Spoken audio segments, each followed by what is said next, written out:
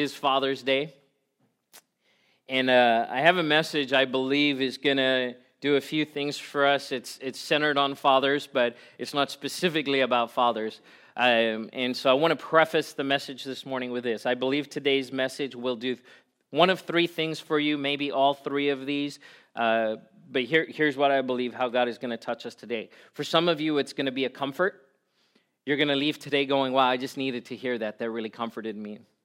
For some of you, it's going to bring correction. And you might walk out of here going, wow, I really didn't need to hear that this morning, but I really needed to hear that this morning. And for some of you, it's simply going to encourage you.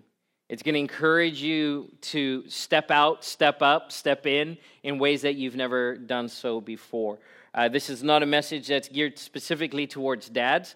It's geared towards the body of Christ, and that's all of us. Amen? All right. I am fighting a scratchy throat today, which is not a good thing right before you're going to fly for 20-something hours. But in Jesus' name, healing. You know, I remember growing up, I looked at my dad, and there was just a sense of awe. Like, my dad could do anything. Like, I just watch him, and my dad could do anything. And you know, when you're a kid, you had those conversations on the playground, especially when you were, first grade and kindergarten. That first exposure you were having to other kids, to other children, right? Without mom and dad around. And invariably, the conversation would go to comparing dads, right? Well, my dad's bigger than your dad. My dad's stronger than your dad. Right? And it always kind of, like, especially for boys, it devolved into, like, my dad can beat up your dad. And that's just, right, our dad thing. But our dads just held this place of awe in our lives. My dad was amazing. Specifically, my dad was, he had this ability to fix things. And even more specifically, cars. I get that ability from my dad. I watched him, and he taught me, and there was never anything that fazed him. We owned a trucking business growing up, and we had a lot of like heavy machinery, like Caterpillars, bulldozers, and those kinds of things. And my dad could just fix all of it. Like, his knowledge about mechanical things just blew my mind, and still does. My dad is still a diesel mechanic, almost 70 years old, and he's still turning wrenches. He's one of the best welders I've ever seen in my life. I've seen my dad weld things that other people said, oh, you can't weld that, you can't fix that, and my dad would figure it out and weld stuff that it was just amazing. He ran a huge business, hundreds of trucks traveling all over the country, and I just was in awe of my dad. But it wasn't just that. My dad was also really involved at church. Growing up, and I shared a little bit about the church that I grew up in a few weeks ago. My dad and my mom were always involved in church. If he wasn't working, we were at church. We would be at church on Saturdays, helping to set up. And our church went through a big move where we were meeting in a tent, a big circus tent. Well, before we could erect that tent, we had to clear the land and pour concrete. So my dad brought his machines and his equipment, and I just saw my dad serving in church. And I remember one Christmas. Of course, my dad has silver hair. He turned gray when he was 24 years old, and so he was the perfect wise man. He was always the wise man. And I just remember my dad seeing him up on that stage. I'm like, wow, that's my dad. And I was always just in awe of his comfortability with talking to people. And he would go from talking to the CEOs of mining corporations to talking to people at church, and he was just at ease, and still is. If you've met my dad, he's a great conversationalist. He's great to chat with. Just awe and wonder. We grow up with this sense that there's nothing my dad can't do. We just go, oh, my dad, he's incredible. It's important for us that we have that in our childhood, because what happens is it shapes and it helps shape not only our perception of our earthly fathers, but of our heavenly Father. That sense of awe and wonder that we would bring to Father God, to see who He is and what He's able to do. In fact, the Bible tells us that God is the God of the impossible, and that's the title of my message today. God of the impossible. He is the God of the impossible. There is nothing too difficult for him. Listen to this. Jeremiah chapter 32, verse 26 through 28. Then the word of the Lord came to Jeremiah. I am the Lord, the God of all mankind. Is anything too hard for me?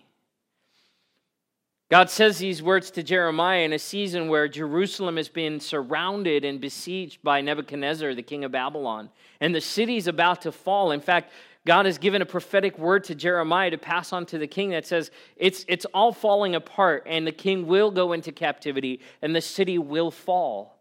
And so Jeremiah is lamenting about this. He's upset about this.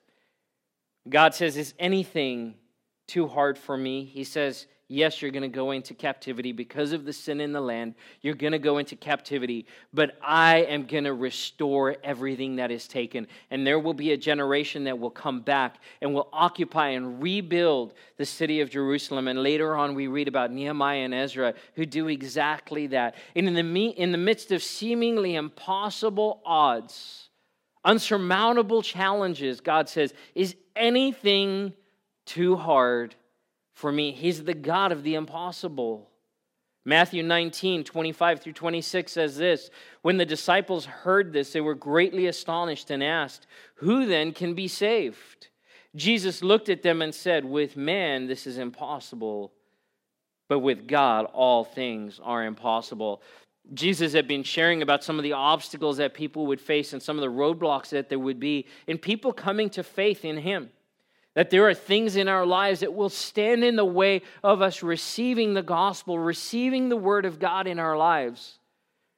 And he's warning about those things. And so the disciples are perplexed. They're a little afraid. They're going, wait a minute. If that's the case, then who can be saved? And Jesus says, you look with your human eyes and you see the impossible.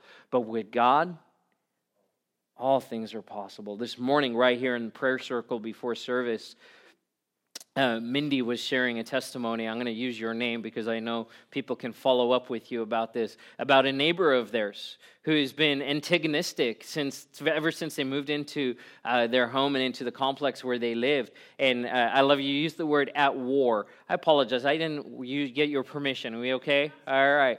At war with each other, and she shared the story of how this person who was so anti came and knocked on their door and said, do you do devotions? They're going, yes. You kind of get that, where's this going, right? And this neighbor bought them devotionals with scripture, and turns out this person had started going to church and had given their life to the Lord, and I loved the response was like, wow, this is just weird. Because we didn't see this coming. And I know you guys have been faithful in praying for that neighbor and covering them. But wow, sometimes when the impossible happens, we go, whoa, it actually happened. And it kind of rocks us a little bit. Why? Because we see with human eyes and we imagine there's no way that person would ever surrender their lives. And Jesus says, with God, all things are possible. All things are possible. Can we say that together? All things are possible. And here's the thing, as we get older, we realize that our dads aren't perfect. And they're not the Superman that we thought. They're not the Superman that we thought. They're not the strength, that they have mistakes. They don't always have the answers, and sometimes they get it wrong. I know in my teens and my 20s, as with many young men and young women, but I'll focus on the guys because I'm a guy and I know what I walk through. I started thinking this, I know more than my dad. I know better than my dad. And my dad went from being my superhero to someone I despised in my heart, who frustrated me. And little things started irritating me about my dad, which were just dumb. And I recognize now it was the enemy's tactic to bring division between me and my father, and ultimately to bring division and mess up my relationship with my heavenly Father. See, I grew up in the 80s where TV shows portrayed most dads as just bumbling buffoons. If you remember that, there was an all-out assault on dads in the 80s and beyond that just made them out to be morons, right? The Al Bundys and the Homer Simpsons and so many others that didn't honor fathers. And it gave us the right as a culture, or it gave us what we thought was a right to look at our dads and go, you're just a fool. I know better than you. I want to make a note real quick. I understand this, that not all dads were present, and not all dads got it right in a sense of not just they made mistakes, but they actually brought harm and damage and pain. And so for those of you that would be sensitive to that this morning, that would be sensitive to, well, my dad, I don't know my dad. I never met my dad, or my dad was abusive, or there were places of hurt. Please know that my heart aches for you. But more than that, the heart of our Father aches for you and extends compassion. And so I don't want to gloss over that and just ignore that. I know for some that your dad's no longer with you. Maybe your dad has passed away. And so there's a gaping hole there. And I don't want to gloss over that or be insensitive to that. And so just keep that in mind as I continue to share. We don't want to diminish that. But I do still believe that there's a word in here that God wants to share with you to encourage you. So I want to share 3 words. 3 words. The Bible talks about the Word of God. The Word of God is powerful. The Word of God is effective. It's like a 2-edged sword, right? It can cut to the joint and through the marrow. It can get to the heart of issues. The Word of God is powerful when we declare it out loud, that things happen in the heavenly realms, that heaven and earth will move at the Word of God. Jesus calmed that storm with what? A word, right? He spoke, and the storm was calmed. I have 3 words, 3 statements, 3 things I believe that are from the heart of God for you today. The first is a word to children. A word to children. And when I say children, I'm not talking about the little kids or our J-12, our youth, our junior high and high school students. How many of us in here are children? All right? You're all somebody's kid. We're all someone's kid. And you get older, right? And you change. And we'll just leave it at that. But you're always going to be someone's kid. There's always going to be that person, that mom and that dad, whether you had a relationship with them or not. Someone carried you and gave birth to you. There was a father that was involved in that process. And so a word to children is really a word to all of us because we never stop being children. Now, let me clarify. Some people never stop acting like children, and that's a whole nother conversation, all right? But we're all kids. We're all someone's kids. Proverbs 23, verse 20 through 25 says this: "Listen to your father who gave you life, and do not despise your mother when she is old. Buy the truth, and do not sell it. Wisdom, instruction, and insight as well. The father of a righteous child has a great joy. A man who fathers a wise son rejoices in him. May your father and your mother rejoice. May she who gave you birth be joyful." What's the writer saying here? He's saying this, that as a child, you need to honor your parents. That you need to honor your parents, and that we have a responsibility as children to make decisions that honor our moms and our dads. And so often, in our culture, parenting is kind of a one-sided thing. It's like, you better be a good parent, and then the kids are kind of free to do whatever. Kids, you guys better, the younger children, pay attention to this. That in our culture, the onus is on the parents to make sure that the kids grow up right, but we very rarely place responsibility on the children to behave in a way that's honoring, right? And we use the word entitlement in our culture. There's this entitlement. Well, I have my rights. And the reality is we have a responsibility as parents, but we also have a responsibility as children to honor. This word despise. Listen and do not despise. I want to refer back to what happened in my heart. I would look at my dad and it wasn't like, man, you're just bugging me. It became more deeply rooted than that when I would look at my dad and I was like, man, I despise, like I can't stand being with you.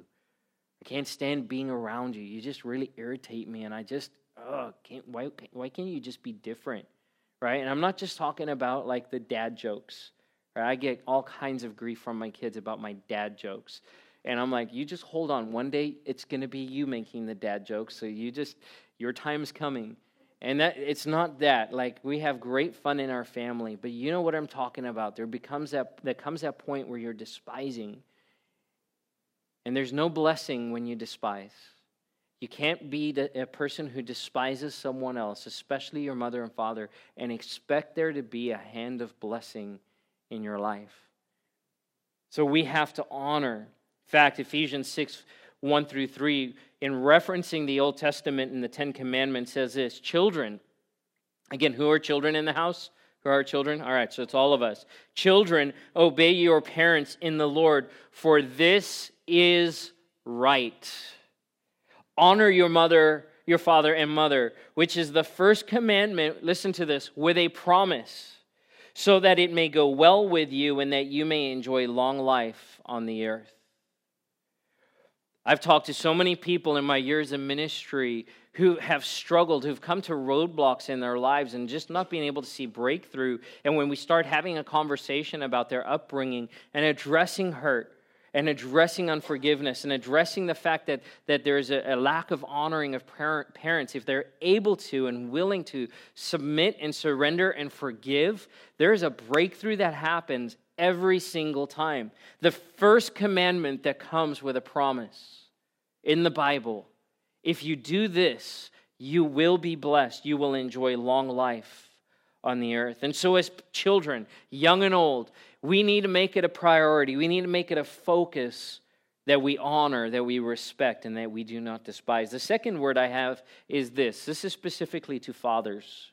A word to fathers. There's a great responsibility that comes with fathering. With fathering.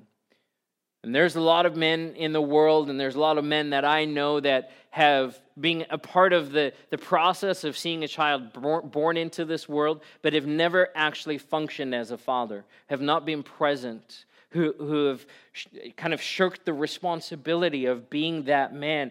It is a great responsibility to be a father. Ephesians 6:4, right on the heels of what we just read, says this: fathers, do not exasperate your children. Instead, bring them up in the training and instruction of the Lord. The idea here in the exasperation is this: it's not like, hey, don't just tease your kids and make them frustrated. It's deeper than that. We exasperate our kids when we train them and we raise them on anything other than the ways of the Lord. Because it will cause a frustration inside of their hearts and inside of their spirit and in the midst of the purity of their childhood that will be at odds. It'll be a struggle, a point of contention in them.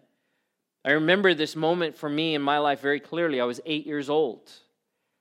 Growing up in South Africa in a time when apartheid was the law of the land. And as I said, I admired my dad so greatly, and we went to church. But I remember one particular day, it was the first time I'd seen racism in my father.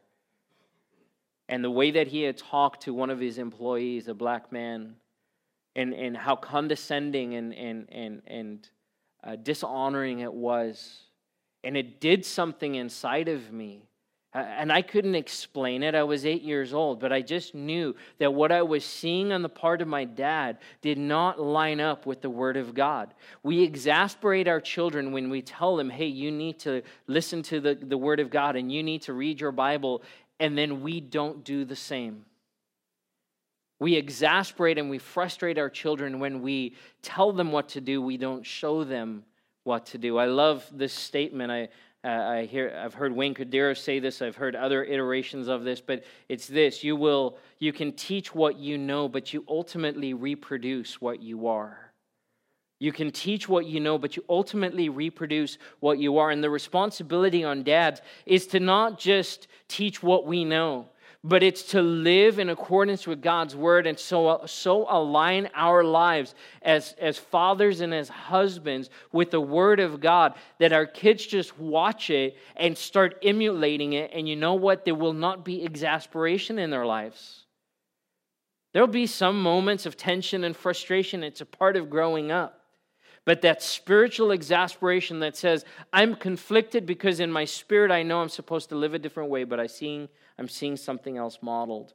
As dads, the responsibility, the onus is on us to lead our homes and to lead our children in a way where they see, not just hear what we say, but where they see the way we live. See, Paul, here in Ephesians 6, we understand that this whole chapter is where he talks about that we wrestle not against flesh and blood, but against principalities and powers. And he goes on to talk about the armor of God. This instruction about family and about parenting, about marriage, Ephesians chapter 5 and then into chapter 6, is all rooted in spiritual warfare.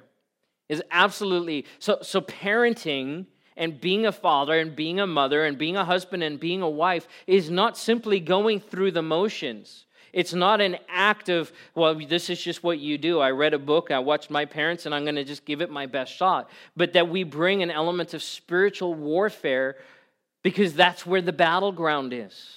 Can I just tell you right now, the enemy's goal is to destroy your family, to destroy your children, to destroy your marriage. Raising kids is a battle. Can I get an amen? Raising kids is a battle, but listen, it's not a battle against your kids. It's not a battle against your kids. The battle is against the enemy. And as fathers, as the heads of our homes, as a spiritual authority, the priests in our homes, the responsibility falls to us to make sure that we are fathers who pray and ask for the impossible in the lives of our children. Not because we can provide it, but because we serve the God of the impossible. And when my faith as a father rises up and I start praying over my children and believing over my children and declaring over my children the things of God that I don't even fully understand, that there is a spiritual breakthrough that comes. A spiritual breakthrough. Now, I know this. In my life, the prayers of my mom were instrumental, because she told me she was praying for me because that's just the way she's wired. My dad, I know, prayed for me, but I found out over the years just kind of more quietly because he didn't announce it. There was a season where I left South Africa. I just turned 18 and I got an airplane and I flew halfway around the world by myself. And I relocated to the U.S., not knowing whether or not my family would be coming after me. And I lived here about 6 months on my own before my family actually ended up joining me. And in that season, it was one of the hardest seasons of my life, being absolutely alone. Absolutely alone. Had some friends, but my family was not nearby. And we're a close, tight-knit family. I've since discovered that my dad, who is not very emotive, he's not like me in that sense, missed me terribly. To the point that he was crying, and he said in those tears that he was praying for me. I didn't know, but I do know this: it made all the difference. It made all the difference. Dads, the responsibility and the opportunity we have to pray for our kids can mean the difference between life and death for them. And we have to take it that seriously. We have to go to bat for them with the spiritual authority that has been given to us. And can I tell you, no one else can step in and take that place. I see so many homes and so many marriages where a dad is not operating and stepping up into that place, and where a mom will try and fill that gap. And a mom can only do so much, but there is something about the prayers and the leadership of a father in the home that is so critical. And again, it comes back to, it shapes so much of our perspective of our Heavenly Father. Proverbs 22, verse 6, start off, children, Start children off, rather, on the way they should go. And even when they are old, they will not turn from it. Another version says, train up a child in the way they should go. That the investments we make early on and regularly through their early lives are eternal investments. Even if we don't see the fruit right away. I see parents who give up. They're like, I just don't know. They're exasperated. Listen, when you plant seeds, you don't get fruit right away. You don't even see anything emerge from the ground, but trust that the seeds that you are planting are good.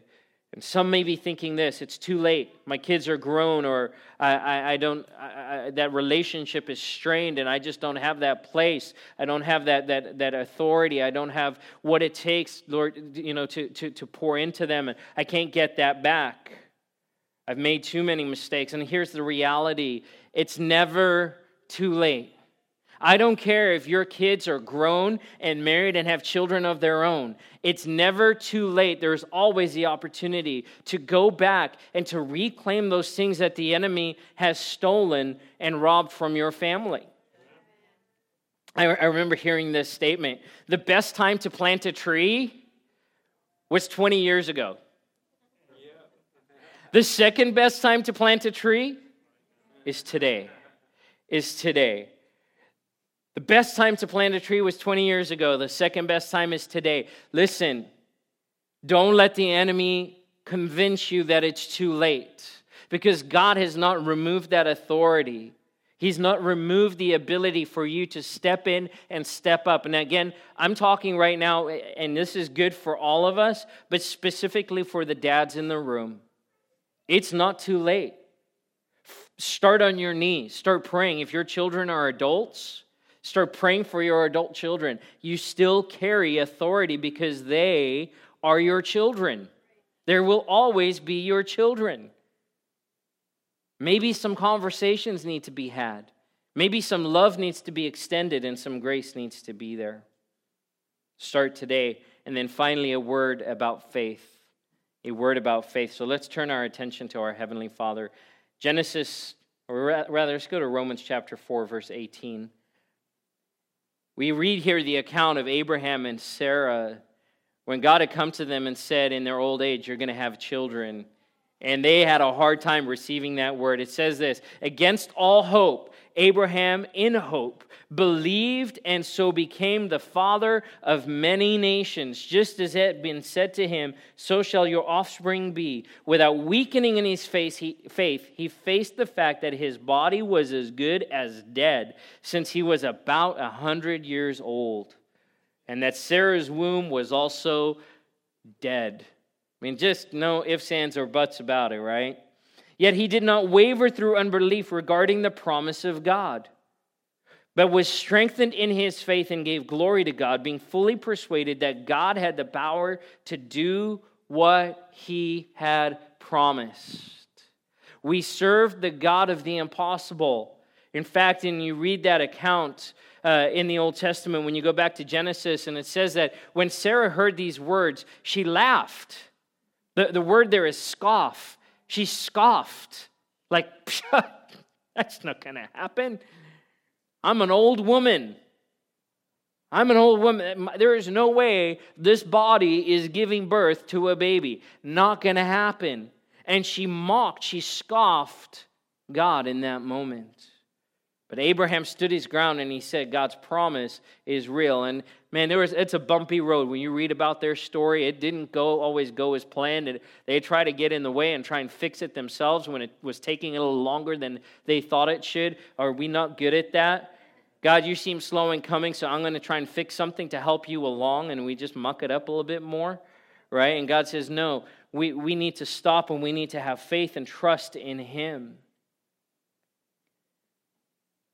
In the same way that my heart grew hard against my dad when I was a teenager and I despised him, it's so easy for us to look at God and go, God, you said, but I haven't seen the result. I haven't seen you come through the way that I've wanted you to come through.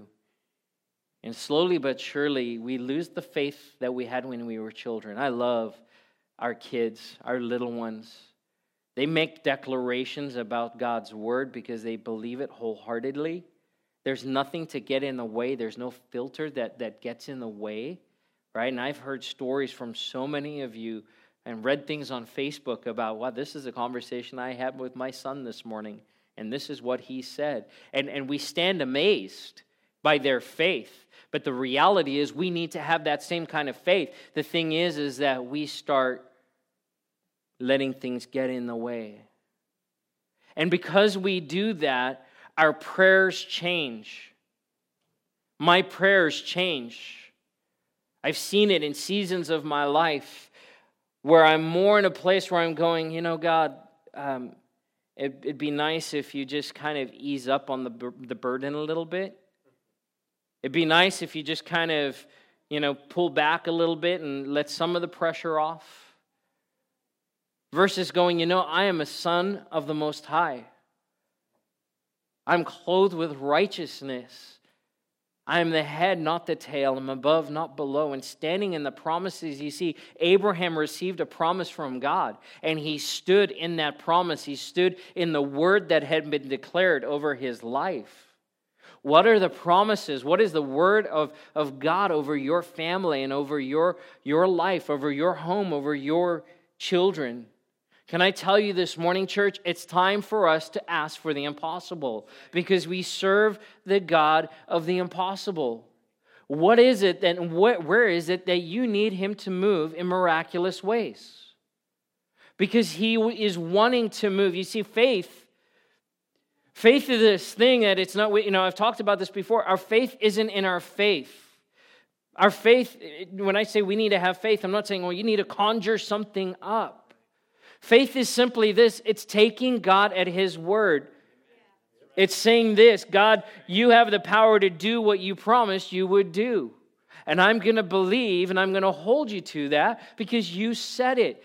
And what happens is when we're faithful, when we function with faith, God matches that faith with his faithfulness.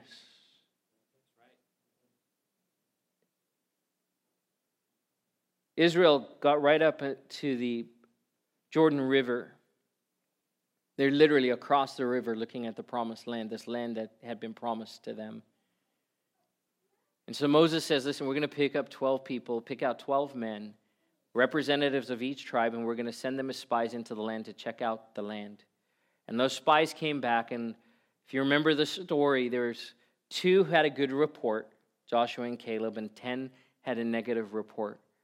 And it says in the Word of God that they spoke that negativity. They spoke those words. They said, we are like grasshoppers. They're going to squish us like bugs. And as those words came out of the mouths of the 10, it says that the people's hearts melted in fear. Now remember, these are the same people that walked across the Red Sea in dry land. The same people that had seen God provide in the desert water and manna. The same people who had seen the Egyptian army wiped out when not a single one of them was equipped for battle. And now they stand in this place where 10 men come with a word that is not a good word, and they melt like wax. Their fear, their resolve is just gone. And God says to them, because you're lacking the faith to believe my promises, you will not inherit this land. And he says to Joshua and Caleb, the 2 who stood and said, we can do this. Yeah, there's opposition, but we can do this. Out of those 12, 2 possessed the land. 2 had their lives extended so that they could walk in the faithfulness of God. Why? Because when we match our faith to God's faithfulness, our faith to his promises, he meets us in that place and is always going to show himself faithful. But like I said with children, that there's a responsibility on kids to honor their parents, that we have to come with a sense of honor to the Lord. That it's not the 2-year-old in the store going, I want an ice cream. Right? You know the kid I'm talking about. Right? You turn into that aisle and you're like, oh, we're just going to go around the other way. And the parent who's just like, finally gives in and says, fine, here's the ice cream. God does not function like that. His resolve is absolute. And he says this, if you will honor me and come before me with faith, I will meet your faith with faithfulness, and you will see my word accomplished in your life. Where is it that you need to trust God for the impossible in your life? Where is that you need to stand and say, God, I'm going to take you at your word? This is not simply about naming it and claiming it. Some of you remember that from years ago. But it's about the condition of our hearts. Even in the midst of unsurmountable odds and opposition, Abraham had faith, and God honored that faith. Jesus, I'll close with this, says this. Truly I tell you, if you have faith as small as a mustard seed, you can say to this mountain, move from here to there, and it will move. Listen to the shift in the language here.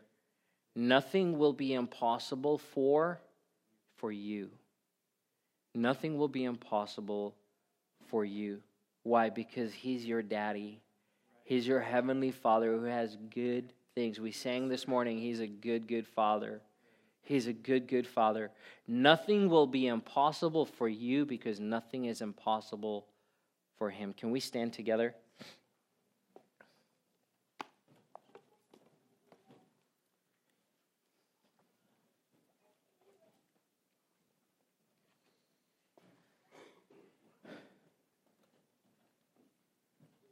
You know, sometimes I feel like my faith should be like a microwave.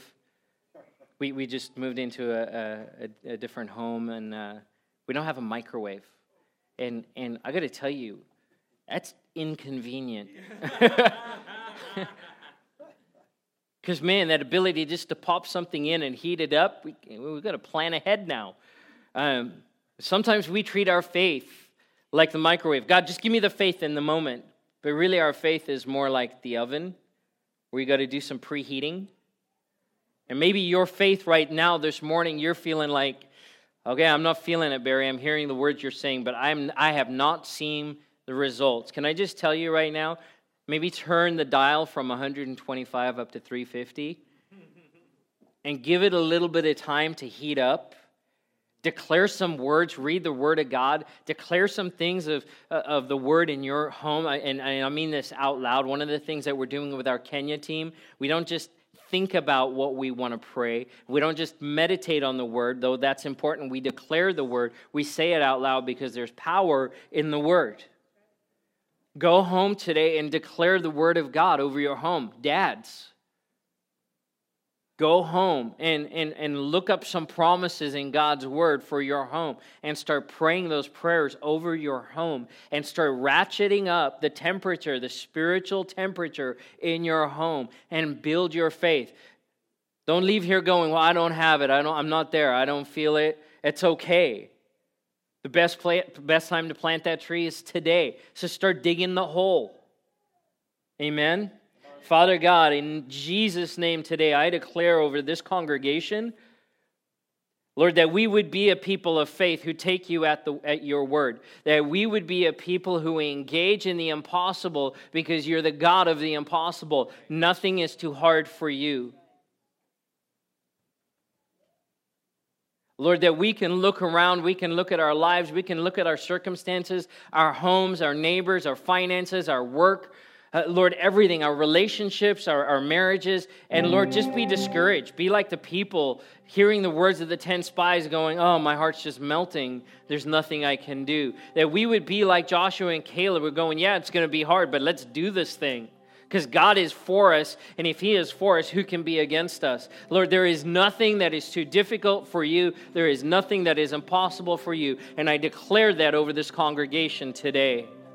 And I pray, Lord, that you would restore the harvest that the locusts have eaten, that they've devoured. The places, Lord, where the enemy has come and wreaked havoc, Lord, in homes, in marriages, in families, in children, Lord, that you would restore what the enemy has stolen 10 times, 100 times. Lord, that children would come back to the Lord. That those who have gone astray, those who have wandered, Lord, would find you once again, that they would come back to that place where they would surrender to you. God, I pray that each one of us would be a people who honor our mothers and our fathers. Lord, whether we know them or not, whether they're close by or not, whether or not they've passed on, Lord, that our words would be honoring of our parents, and that we would see the blessing that would come. Help us, Lord, for the dads in the room, for the fathers, the grandpas, the uncles.